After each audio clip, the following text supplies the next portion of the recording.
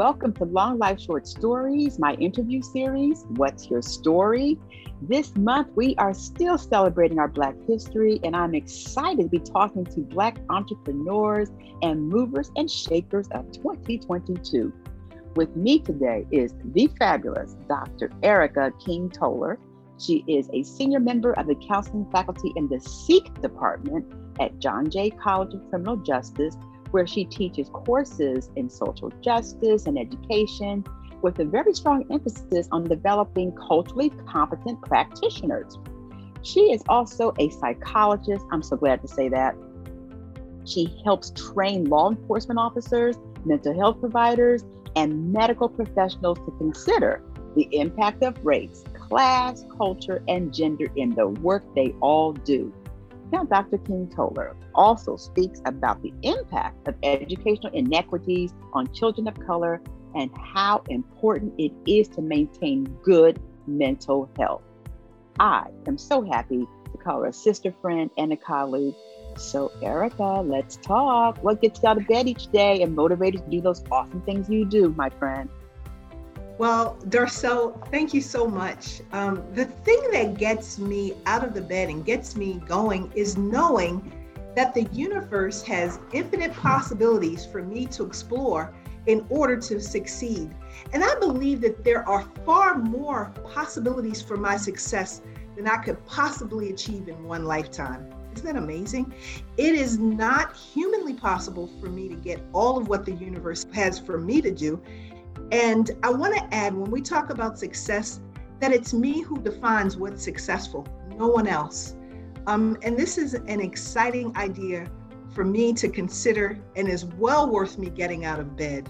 And as my mom used to say, get up. There are people to meet, places to go, and things to do every single day. I love that. My mom used to tell me that too. And sometimes she would add, and do the dishes.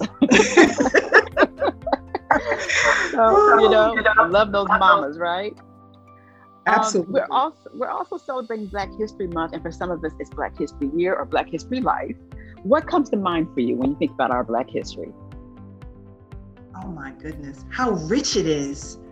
I live with a historian, and we are constantly uncovering and talking about things that are going on in the world, and to know that our ancestors were in the mix and doing it. We struggle now with, well, what does this look like? Or how do I do this? Or I didn't have anybody to help me do this. But our ancestors were doing it with far less and getting a lot further. So that's the part that inspires me when I think about Black history, that we have been a part of everything that's been going on here in this country and in the world. You're so right about that. And it's just so true. And our freedoms, right? Thank God we have some freedoms now. Yes, to be able to move forward and to be able to lift ourselves forward as well. And hopefully the next generation coming behind us. Exactly. Now, with that said, what fuels your business passion? What you're doing is so important, especially around mental health advocacy, and it's just so powerful. What fuels that passion? The passion is fueled by, there are so many unanswered questions about, we do research and we know about trauma, but I need to know more. I need to know. I love your series that you're talking to people about their stories. And that's the thing that keeps us going, to understand the stories. What are people's backgrounds? And being able to do the research, ask the questions, and always find out more, because that allows us not to make assumptions about people and to allow us to be able to push those biases, which we all have, out of the way. So it's the need to know, the ability to question, to do research, and to find out more. I love that. And there's so much more to learn always with the education piece. Finally, what words of wisdom or pearls could you share with our listeners today? Because you're full of them, honey. I know you have some.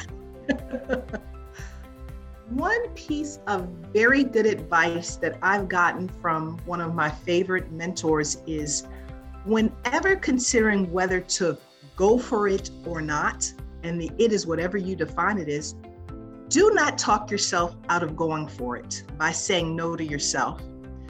She always says that the world is filled with millions of naysayers, Debbie Downers, and just downright negative people who are more than happy to tell you no, N-O.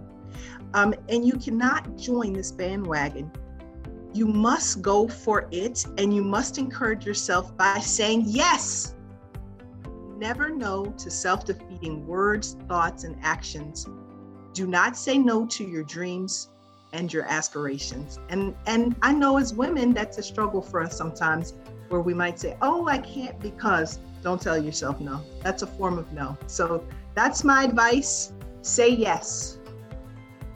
I love that. And we do say yes often enough. And sometimes those no's are so powerful too.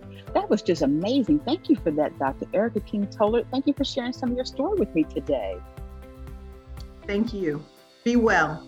Oh, thank you. And that's a look into the amazing life and work of Dr. Erica King Tollert, my friend.